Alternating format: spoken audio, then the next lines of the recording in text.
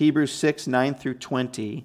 And this is a part 2 of last week's sermon. Last week's sermon is called the Anchor Part 1. This is called the Anchor Part 2. It's a continuation of that discussion. And if you didn't catch that, go on YouTube and check it out so you know where we're at. Jesus, I want to thank you for this family, whether they're here or at home watching or watching later. I thank you that though it is ideal and wonderful and nice to have us all together under the same roof, that's the best case scenario. I want to thank you that we also are together because we're in you. We're together in Christ. And we're sharing this life together, and we're bearing each other's burdens the way you've taught us to by your own example. And I pray for more of that. I pray for more health to be infused into our church in that way.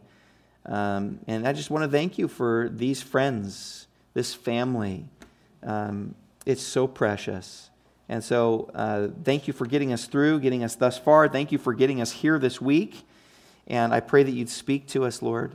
We've sung to you. We've prayed to you. We've laid ourselves before you. Lord, we are now wanting to listen and put our hearts in a place where we can listen to what you have to say through your scripture. I pray that you guide us through it. In Jesus' name, amen. This is Hebrews chapter 6, verses 9 through 20. Even though we speak like this, dear friends, we are convinced of better things in your case. The things that have to do with salvation. God is not unjust. He won't forget your work and the love you have shown him as you have helped his people and continue to help them. We want each of you to show this same diligence to the very end so that what you hope for may be fully realized. We do not want you to become lazy, but to imitate those who through faith and patience inherit what has been promised to them. When God made his promise to Abraham, since there was no one greater for him to swear by, he swore by himself, saying, I will surely bless you and give you many descendants. And so after waiting patiently, Abraham received what was promised. People swear by someone greater than themselves, and the oath confirms what is said and puts an end to all argument. Because God wanted to make the unchanging nature of his purpose very clear to the heirs of what was promised, he confirmed it with an oath. God did that so that by two unchangeable things in which it is impossible for God to lie, we who have fled to take hold of the hope set before us may be greatly encouraged. We have this hope as an anchor for the soul, firm and secure. It enters the inner sanctuary behind the curtain where our forerunner, Jesus, has entered on our behalf. He has become a high priest forever in the order of Melchizedek. This scripture calls our hope, or likens our hope, as an anchor for the soul. And I love this scripture because it's on the heels of what we studied last week, which at face value, the scripture that we studied last week can be a very unsettling, fearful scripture. And yet, right away, he's talking about something that's secure, that's stable, that's something that's meant to stabilize us, not meant to shake us, not meant to make us unstable, but actually to make us more stable. If you've ever studied history, one of the things that you might realize is that, believe it or not, things were actually more stable in a lot of ways than they are today throughout history. Stability is very hard to come by for us these days. It's really tough. There are a lot of technological and sociological reasons for this, and a pandemic that's hit that has something to do with that as well, and that we could get into. But one of the very few things that you can be sure of is that there's not very many things that you can be sure of. The fact is that most people in most times, and even people today to a certain extent in other cultures and other parts of the world, the fact is that most people could count on living in roughly the same place for most of their lives. Travel was not easy or feasible for most people, and therefore people basically didn't go far. It created more stability. Therefore, people could count on knowing roughly the same people for most of their lives. Community was stronger because you weren't leaving. You were sticking with each other. People could count on, by the way, this is history, people could count on roughly working in the same field or for the same job for most of their lives. And typically, in other cultures and throughout history, people believed in the same things for most of their lives. Their belief systems didn't change much for most of their lives. Today, of course, especially in the West, we can't count on any of those things. And there's major debates about this. You can read lots of articles about this. You can do a basic Google search about this, and everybody's got their opinions, and there's facts and demographics and all of these types of things. But the point is, everyone at least recognizes a lack of stability in the midst of a very modern, affluent, cultured, diverse society. And it's making us scratch our heads. Why? We have more access to more things and more benefits and more of this and more of that, and yet we're more and more and more and more unstable. So here's a fact. When you get into highly unstable environments, or when a vessel, I should put it this way, when a vessel has to navigate through a highly unstable environment, it must have strong stabilizers, an anchor in this case, in this analogy. Airplanes and ships have strong stabilizers to counteract the turbulence that comes in the air or on water. The more the turbulence, the more important to have robust, strong stabilizers. On airplanes, I think it's the rear fin that is the biggest stabilizer. I think the vertical fin helps it from going left to right. The horizontal helps it from going up and down. Or a ship has an anchor to stabilize it, especially important in a big storm. The more the turbulence in the external environment, the stronger the storm, the stronger and more effective the stabilizers of that vessel have got to be. And so, following this analogy, in my mind, that would mean that, in my mind, there has never been a time or place like here and now, the modern Western secular world, in which people need deep, strong, and more effective internal stabilizers than right now. I honestly really believe that. I don't know if there's another time in history where we needed, as a society, strong internal stabilizers. See, most people, most places, and in most times did not have to face what we're facing because there were all sorts of external props that kept external turbulence at bay or kept it down. Most people lived and still live in traditional societies where there's lots of stasis. There's lots of stability. For example, you didn't have to think much for yourself about the big questions in life because those answers were given to you and told to you. People told you the answers to those things and what you have to think. You didn't have you didn't have to have all kinds of tremendous internal disciplines like thought and spirit, strong thought and spirit like you do today in order to be a person of great peace and stability. But today you do. Today you do, especially here. You and I, facing this world as it is today, we have to have far more incredibly effective internal stabilization than our ancestors had to in a lot of different ways. We have to retool because we're facing different things, and in some ways, harder things. 40 or 50 years ago, people had the principles they had because they were told to have those principles, and that was enough. That worked. It does not work anymore. And this is a call to us parents as well. We are facing a time where our kids at some point will have to think of it for themselves. That's going to happen. I spent 17 years working with teenagers. And at some point, they will, no matter how perfect your family or structure or system is, they will, especially in Seattle, they will have to figure it out for themselves. By you just telling them, it will not be enough at some point. Okay? You have to have tremendous critical thinking skills and discipline of spirit to survive this kind of a culture, to stabilize you. Tremendous ones.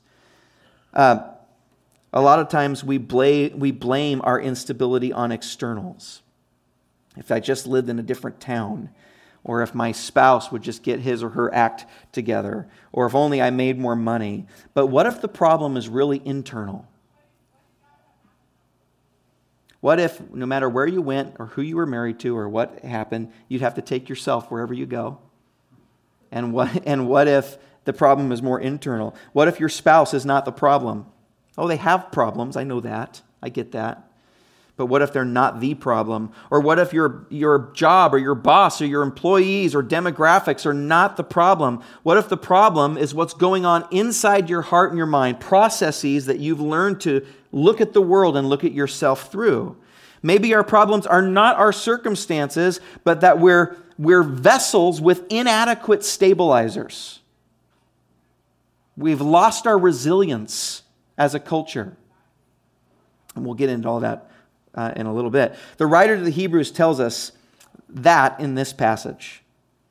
The people that he's writing to also, as we've talked, has had very unstable lives at this point. There was tremendous turbulence for Christians in those days and at that point in history. And last week, we were in Hebrews. We studied one of the more controversial passages of this book, because he was warning them not to fall away, not just warning them not to fall, but warning them not to fall away. Very intense language. They were in danger of making some kind of a departure in their heart and their mind away from Jesus. They were sinking into this danger. So the writer to the Hebrews, knowing that he had just delivered this strong warning, and rightfully so, we've had lots of discussions already about last week's passage. It gets us stirred up. But in the middle of that, he tells them not to give up in light of the dangers. He says, don't quit, don't get lazy, don't back off, don't compromise. That's been one kind of beating drum throughout this whole series. Don't give up, hold fast, don't back down, keep advancing, hold the line. Why? Because I think he's smart, obviously. I think he knows that he can't change the externals, can he? The writer of the Hebrews, he can't promise that the Roman Empire will get better at some point. He can't do that. Or that their life as Christians will get better or easier, because it may not. And that's what makes the gospel so robust and so different than the advice our culture gives to get through hard times. Our culture will say something like, well, just get more educated. Or advance in the classes. Earn more money. Move to a different neighborhood where there's better schools and all of those types of things. Learn more. That will increase. And the Bible would say that is so reductionist. There's something much deeper going on in the human soul that needs to be addressed. Externals won't only do it. They're not the only thing to think about. There's internal stabilization, because the reality is we can't guarantee that our society will stay the way it is. I've been reading recently a lot of secular psychology and what they would, especially in how to get out of unwanted behaviors. And there's lots of advice that stream of thought will give, but one of the advice is that they'll say, if you're not in a good job, get a better job. And they would say, maybe it's your partner. If you're not congruent with your partner, maybe it's time to get a better partner to be the healthiest version of yourself. And I just think to myself, what a privileged piece of advice. That only works in America. You take that advice to Africa or someplace like that, they would say, or take it back in time to the 1800s, to the slave trade, and just tell a black slave, you know what you need? You need an education. You need to advance in your job. That would give hopelessness, and it would be, quite frankly, insulting and abusive to give that kind of advice. They're stuck. And that's what makes the Bible so much better. It's an anchor. It gives us tremendous internal strength that transcends externals.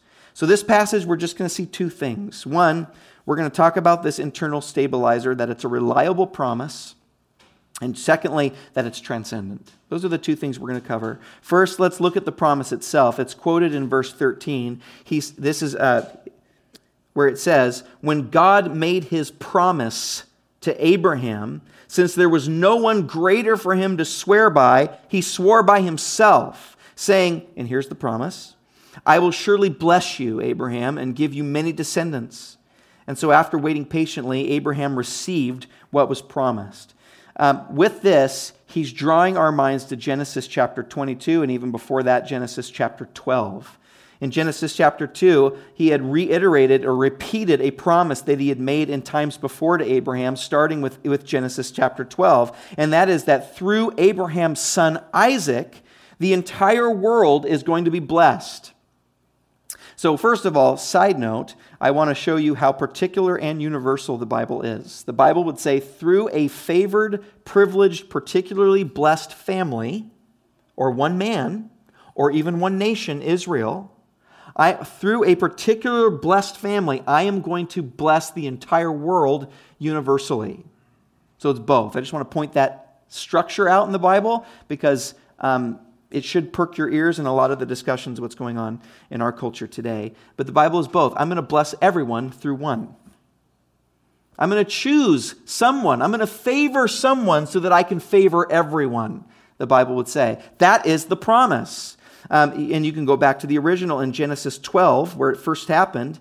It says this, now the Lord had said to Abram, get out of your country, from your family, and from your father's house to a land that I will show you. I will make you a great nation. I will bless you and make your name great.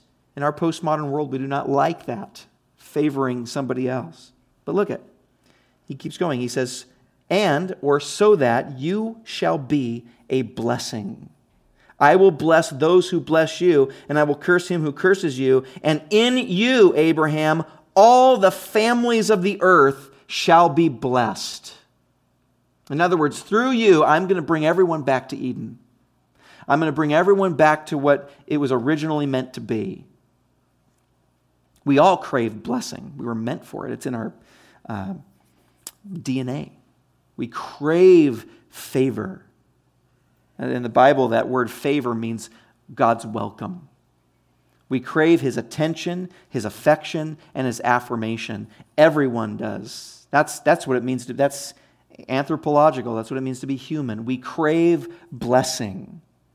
And that's why we become psychologically unhealthy when we feel that we don't have it, or when someone withholds it from us, or when a parent says, I'm not going to bless you, I kind of regret having you around. That messes and breaks things in our heads because we were designed to have blessing, favor, belonging, purpose. That's what we were made for. And God, recognizing that, says, the world's broken, but Abraham, through you, I'm going to fix it. I'm going to bring the whole world back to harmony. And back to my blessing. Through Isaac would come a nation.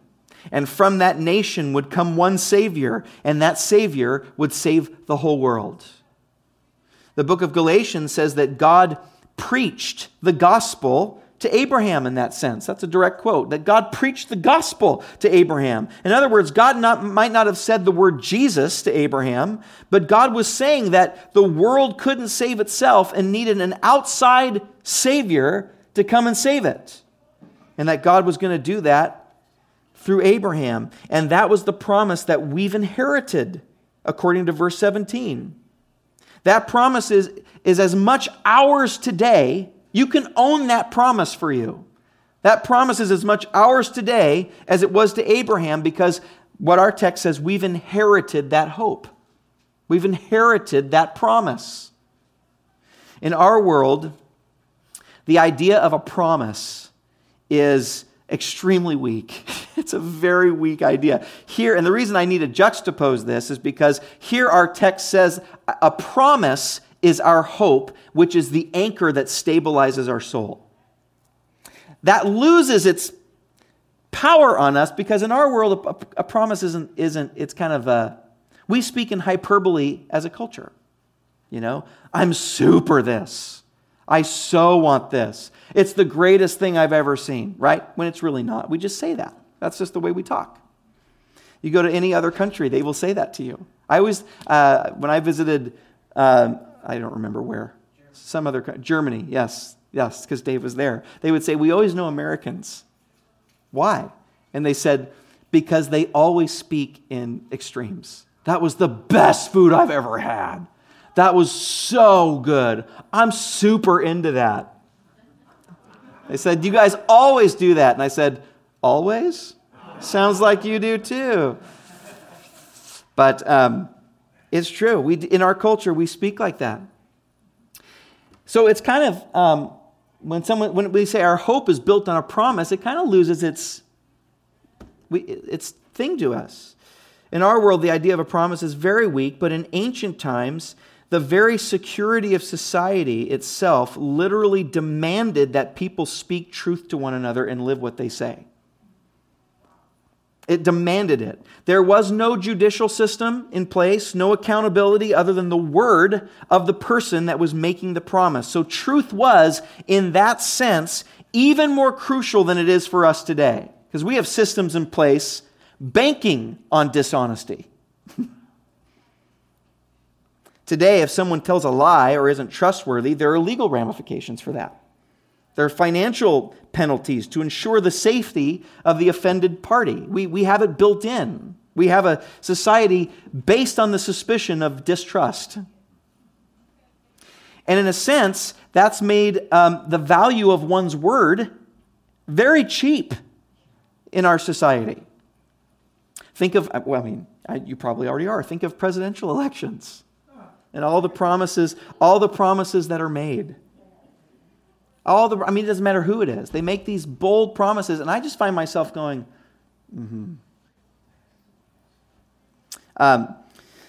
listen to this prophecy of theology and ethics at Fuller Seminary, Lewis Smedes. I found this little excerpt from him. He says this. He says, imagine a society in which no one trusted one another to keep a promise. Imagine a society in which every leader was expected to lie as a matter of course. In which every teacher was suspected an academic cheat and every preacher a moral fraud. A society in which contracts were never expected to be honored. No partner could ever bank on the loyalty of another. No one could make decisions in assurance of having the facts in hand. Life would be brutalized. Without trust, we change from a community to a pack, from a society to a gang. Do you see what Smedes is saying? He's saying that truth has the ability to build up a community and make it secure, and falsehood has the power to rip it down and destroy it just by the power of our words. Some philosophers in linguistics are onto this. They will tell you that words have the power to literally create realities. I'm sure Vero in her field of study is familiar with this. This is known as the speech act theory, which states that words don't just carry information, but they carry out the power of action. In other words, our words can create dependable realities in the world. Actual realities in the world, or they can create realities that are fundamentally unreliable and undependable. The fact is that words can create things that strengthen communities and societies, families, marriages, relationships. Or words can create things that are destructive and violating to communities and societies and marriages and friendships and relationships. Words build up communities or they dismantle them. What you say has that kind of power. That's why James, I think, makes such a big deal in his letter about the power of the tongue. Goes back to the beginning where God spoke ex nihilo, out of nothing. He spoke it into existence. In the original Hebrew language, some would suggest that God sang it into existence. Speech functions to create the reality that we live on as a society. For example, let's say someone tells you that they're going to be somewhere at a certain time, let's say 5 o'clock, but they're late, and they're late for no good reason. They didn't run into traffic. There was no emergency. They were late just because they forgot or because they decided to be late. They decided to do something else. Here's what's interesting about that, if you think this through. Not only do you lose a little bit more ability to trust that person, but here's what science shows. We also lose our ability to trust, period, to trust in general. In other words, we don't just get jaded to that person. We do, that's true. But also we become jaded in how we look at life. Science has actually shown this now. It breaks down the way we think. But when people are trustworthy and people of their word, when people are consistent between their speech and their practice, this creates a world that is reliable, trustworthy, safe, stable, predictable. One that we can flourish in because we have clear boundaries. This principle is true of any community, any relationship, any family. And this principle was at work in ancient times too. There were dishonest people, by the way, in ancient times too. Sin was there too. So society used oaths. That's what this is talking about. It used oaths to strengthen the reliability of the promise. They would swear by something to kind of add an extra amount of strength to what they said. Often they would swear by something revered or sacred. I swear by the temple, they would say. Type of thing. I swear by the tabernacle. Other times they'd swear by an authority figure like a reigning monarch. I swear by David's throne, they would say. By the throne of King David, I swear by this. Or they would even swear by God that they would fulfill their promise. And an oath was seen as something that was binding on them. So we throw out oaths like we just throw them out there. I swear to God. I swear it's true. We just kind of throw it. For them, in that culture, you said that, people were like, oh dang. They just took this to the next level. This is binding on them now. Right? And an oath was seen as something binding. In other words, there was grave consequences if that promise was broken after an oath was added to it. Politically speaking, just in a political way, because the name of something holy was bound up in the promise or oath or the character of the reigning king, it was then in the best interest of the king politically to punish a broken promise that was said in his name because he wanted to separate himself from that kind of character. He didn't want to be associated with that character, so he would come out strong against it. If someone said, in the name of David, and they broke it, he would act, because that's my name you put on that. It used to mean so much more to put your name on something.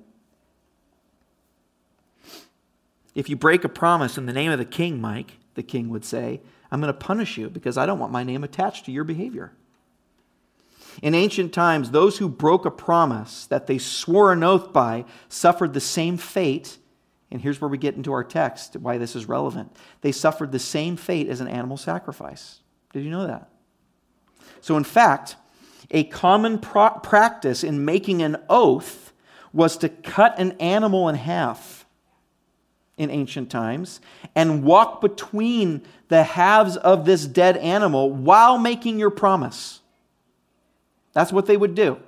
And what they were saying was, if I don't keep this promise, I deserve the same fate as this animal.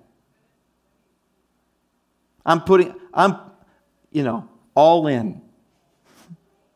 I'm putting my life on my word right now. That's what that meant. Well, God gave us a promise through Abraham and also strengthened it with this oath. There's no one greater than him to swear by than himself. And he did this so that we would know, that we could know that his promise was reliable. He went through all of this. Do you remember when the promise was given to Abraham? And this deep sleep comes over Abraham? First, God tells Abraham to cut an animal in half.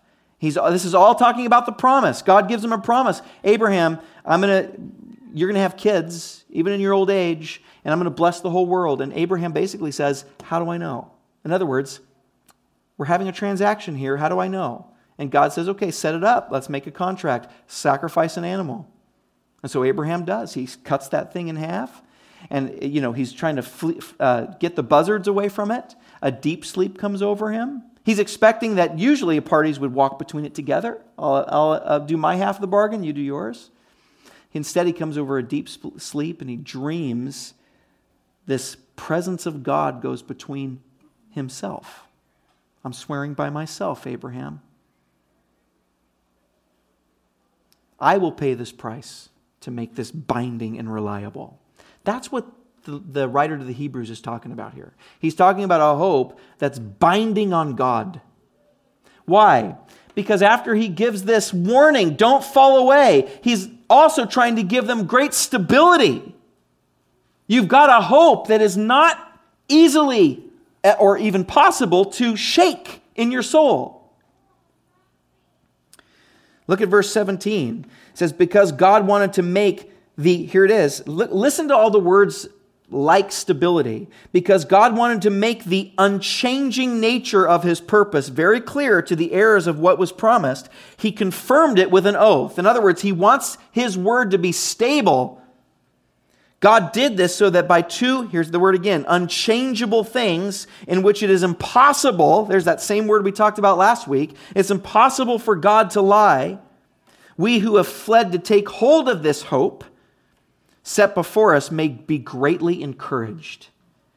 Why? Why can you be greatly encouraged by this hope? Because it's stable, it's reliable. The key word in this passage that shows up twice, I already pointed it out, is unchanging or unchangeable. A better translation for this word would be immutable, which in this context means that it's impossible for God to change. Unchangeable equals stable. He's the same. The same promise that he gave to Abraham by his own word is the same promise that he gives to you today. Today, Jameson and I were talking about the transcendence of the Word of God, how it's to all people, to all times, to all places, but how it was God's Word to someone else first before it was God's Word to us. And that's what this is talking about, an inheriting of an old ancient promise that you can have today. That's for you too. And you can rely on it internally. It's stabilizing for you because God made an oath by himself and he paid the sacrifice. Imagine a promise so faithful that it literally has the power to change the fabric of the universe once it's given. Imagine that. Imagine the power of a promise given by someone who is so reliable that the promise is as good as done even though it hasn't been delivered yet. Would it metaphysically change the fabric of the universe? I think it would, and I think it has. God is so faithful that when he swears to something or gives an oath, it literally changes and affects things even before the promise is actually delivered because of the level of his faithfulness. Think of the life of Jesus.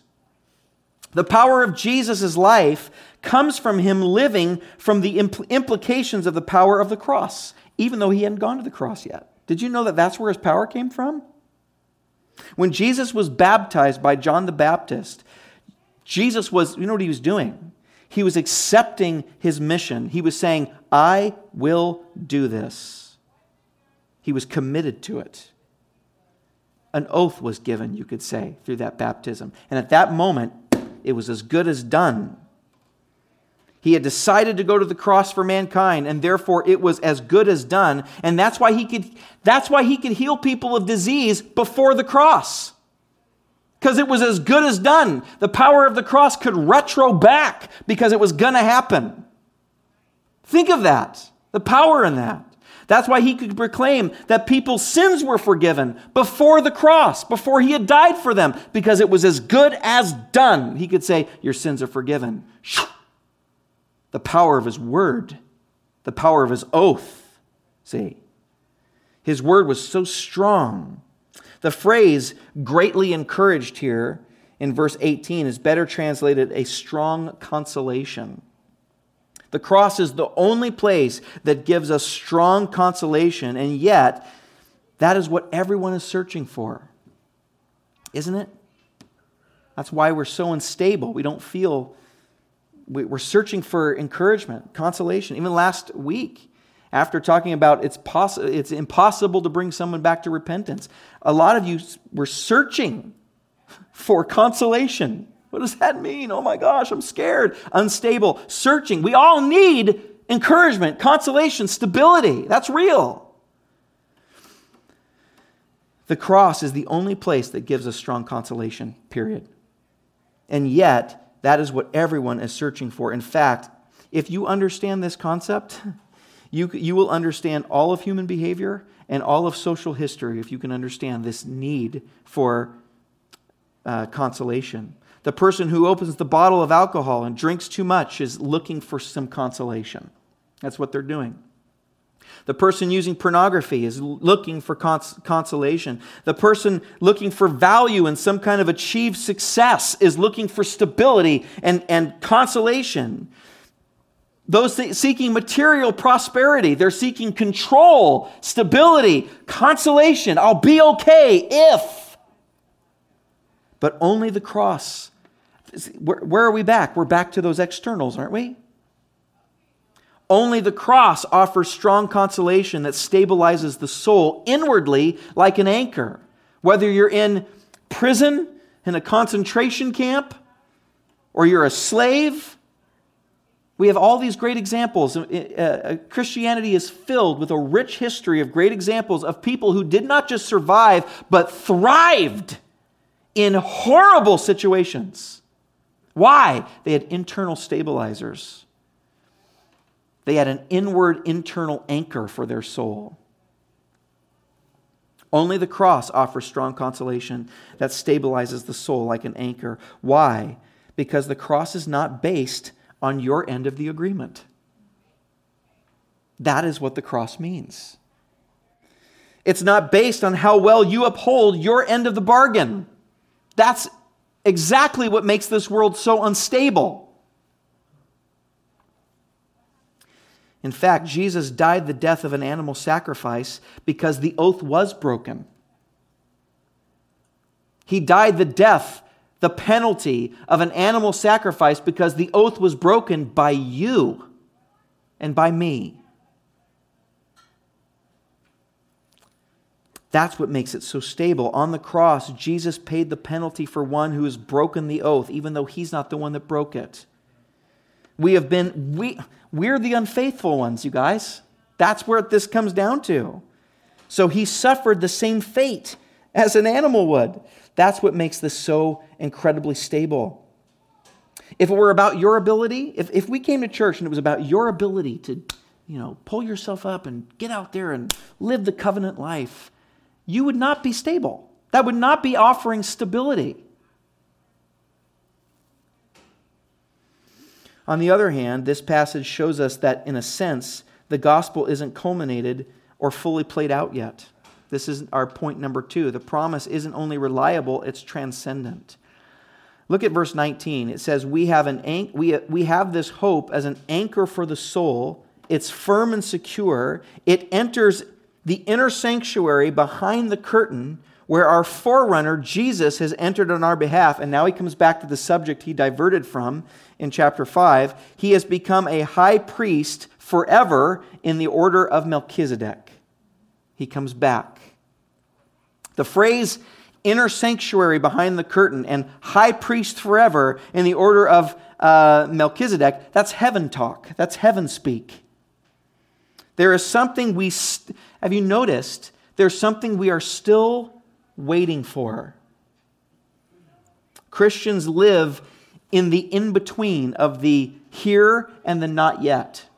The kingdom, we've talked about this around Easter time, the kingdom has been inaugurated. It is here, and yet it is yet to be consummated. It will culminate at some point, but it's also here. So we live in this really weird place where we can be satisfied and yet want more. We can get our needs met and yet need more. That's a great description, I think, of life. Eating. You eat, you get full, and a few hours later you want more. You need more. You go and hang out with some friends for some social interaction, and it's so good. It feels so good to meet on Sunday morning and to be with all of our friends and or go to a home group or go to a friend's house. It's just, it's like food for my soul. Then you stop, and then you're going to need more. I need to be with people again. I miss my family. Or folks that report that they're lonely even when they're surrounded by lots of people. We need more. When you order something online, this is a great way, in our Amazon world, when you order something online from Amazon, you've paid for it, right? It's yours. You own it, and yet you don't have it yet. It's yet to be delivered. It's both. And sometimes we as Christians, we act like we've completely futurized the kingdom on one extreme. We've said, it's for later. Someday we'll be in heaven and all of this stuff will be better. Right? And and it has no bearing on the here and now. That's one extreme. Others have said the kingdom is all about here and now, and they get frustrated when they come up against problems. Why isn't this working? How come there's still disease? Why do I still face these same sins and problems? How come I'm not getting over this? Why am I financially hurt? What's going on? Because they think the kingdom ought to be reigning and ruling right here and now. And the Bible would say neither of those extremes, both.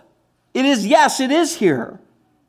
And you can get glimpses of the Lord and glimpses of a relationship with Him.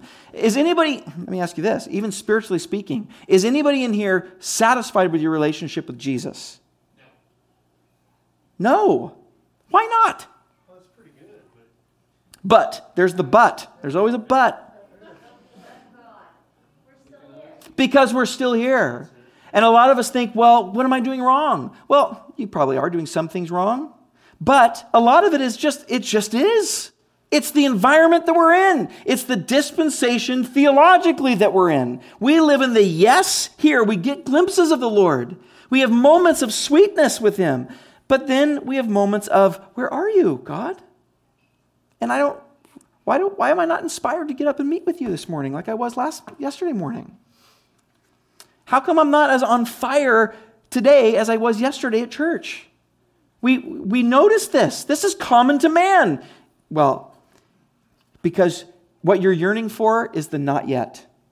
You can have something now, glimpses, pieces, beautiful things that are genuine and real and are really here. It has been delivered. It's been inaugurated, but you're yearning for the consummation of those things, the culmination of those things, the heaven. In heaven, you will have a radical, passionate relationship with Jesus Christ that you know you need to have and you long for.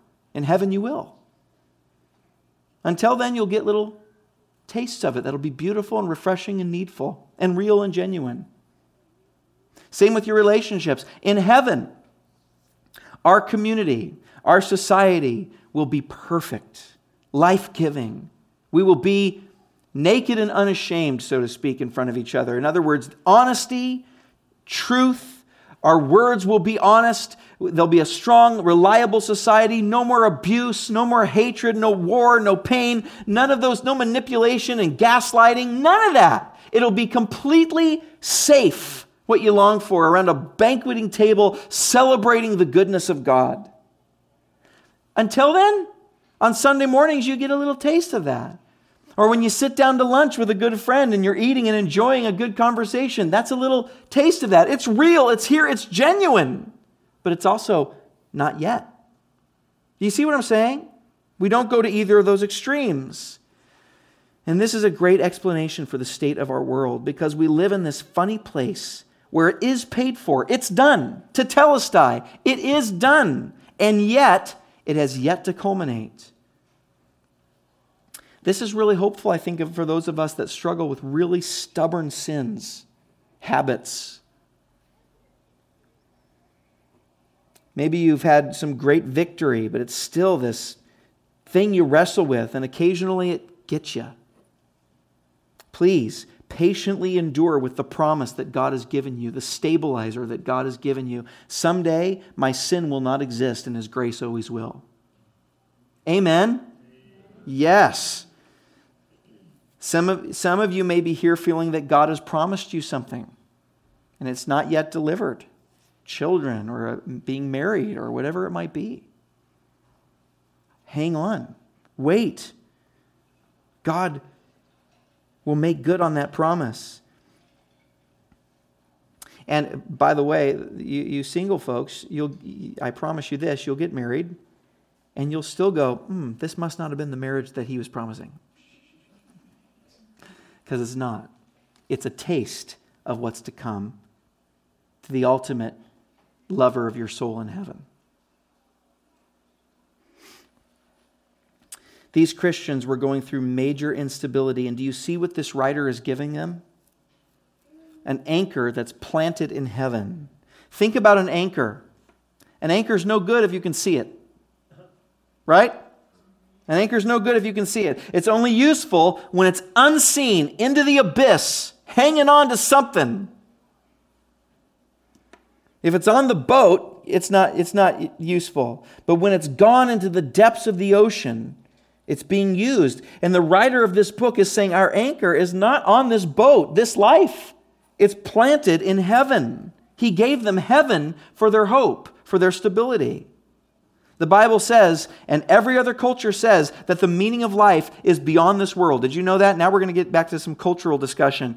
Every other culture, including the Bible, says that hope is beyond this world. Whether this be heaven with God, escaping the cycle of reincarnation into eternal bliss, escaping the illusion of this world. We're talking about Buddhism now, the illusion of this world, and going into the all-soul of the universe. That's New Ageism, or living through your family and through your descendants. This is so tough for the modern culture, though, because honestly, the modern culture has no mechanism like this. This is because the Western culture says the meaning of life is to be free to choose what makes you happy in this life. That's what our culture says. It's the freedom to choose what makes you happy in this culture and in this life. And so here's what that means. In a secular view, in Seattle, suffering can have no meaning. Pain, suffering is meaningless. It's what scares us the most. It's a very, very weak worldview. Christianity, on the other hand, allows us to be profoundly realistic and yet hopeful about suffering. It's profoundly realistic about suffering, Christianity is, because it says suffering is inevitable. It's going to happen. Profoundly realistic. The Bible is painfully matter-of-fact when it comes to suffering. And the writer of the Hebrews knows he can't change the externals. I have no power over the Roman government, all of that. But at the same time, the gospel is hopeful because it offers not merely a spiritual afterlife, but the hope of a renewed creation, of a renewed earth, of a renewed body. It talks about resurrection and the hope of a new material world without decay, without suffering, and without death. The Bible presents God's relationship to suffering. This blows my mind. The Bible's theology about suffering, it presents God's relationship to suffering as both stronger and weaker than any other religion. On the one hand, God is absolutely sovereign over suffering. It's never out of his control, the Bible would say. On the one hand. On the other hand, God has actually submitted himself to it. God has actually come into the world himself and suffered as one of us. You will find, I promise you, I've looked, I've studied it. You will find no other religion that offers a theology like that, a view of God and suffering like that. This is why Christians can be so hopeful and realistic all at the same time. It's a balance. On the one extreme, we don't say, well, it's just all about the afterlife. On the other extreme, we don't expect it all to be here because it transcends this life. It may sound simplistic and even cliche, but the reality is no matter what happens in this life, you're going to heaven. And that gives you tremendous strength. Think of whatever it is you're afraid of right now, and then actually imagine it happening. The worst, whatever that worst would be. Imagine if the unthinkable What you're hoping to never lose, you actually do lose it. Your family may abandon you, but your relationships will flourish in heaven, both with God and others. Your boss may fire you. That person might reject you. Your husband or your wife may divorce you or betray you. The doctor might say the word cancer. Your children may turn on you and go a path in life that you don't want them to go. But you are going to heaven, where somehow all the wrongs will be made right. If that doesn't excite you, then heaven is not a reality that's taking place in the here and now. It's not retroing back into how you live right now. That's the power of the oath. He said it. It's as good as done. And the more you realize that, and you come into that, and you live in that, the more power of it you can grab and apply to now. It's an unshakable hope, you guys. And boy, do we need it. Don't fall for this culture's thing. You just need this. And if you could just get this, and if you had a little bit more square footage, and if you just could move to this other town, or if you could do this, all these external things, you guys, the Bible would not dare abuse you like that. The Bible is way too realistic because you may not get the promotion. You might get the square footage but be steeped in debt and then have other burdens. Your kids might go the other way. You might get married and the guy's a jerk. You know, there's all sorts of things. The Bible would never say if you just could get married, single person, or if you could just marry somebody else, miserable married person, or if you could just get skinnier, if you could just get fatter, if you could just get this, if you could just get that. The Bible would never abuse you like that. It will say, hey, internally, you have a hope that's anchored in heaven, made by an oath that's as good as done, so strong and so stable. You guys, we got to rest on that, or we won't make it. This life will rip us apart. It will be unstable. Amen? Amen.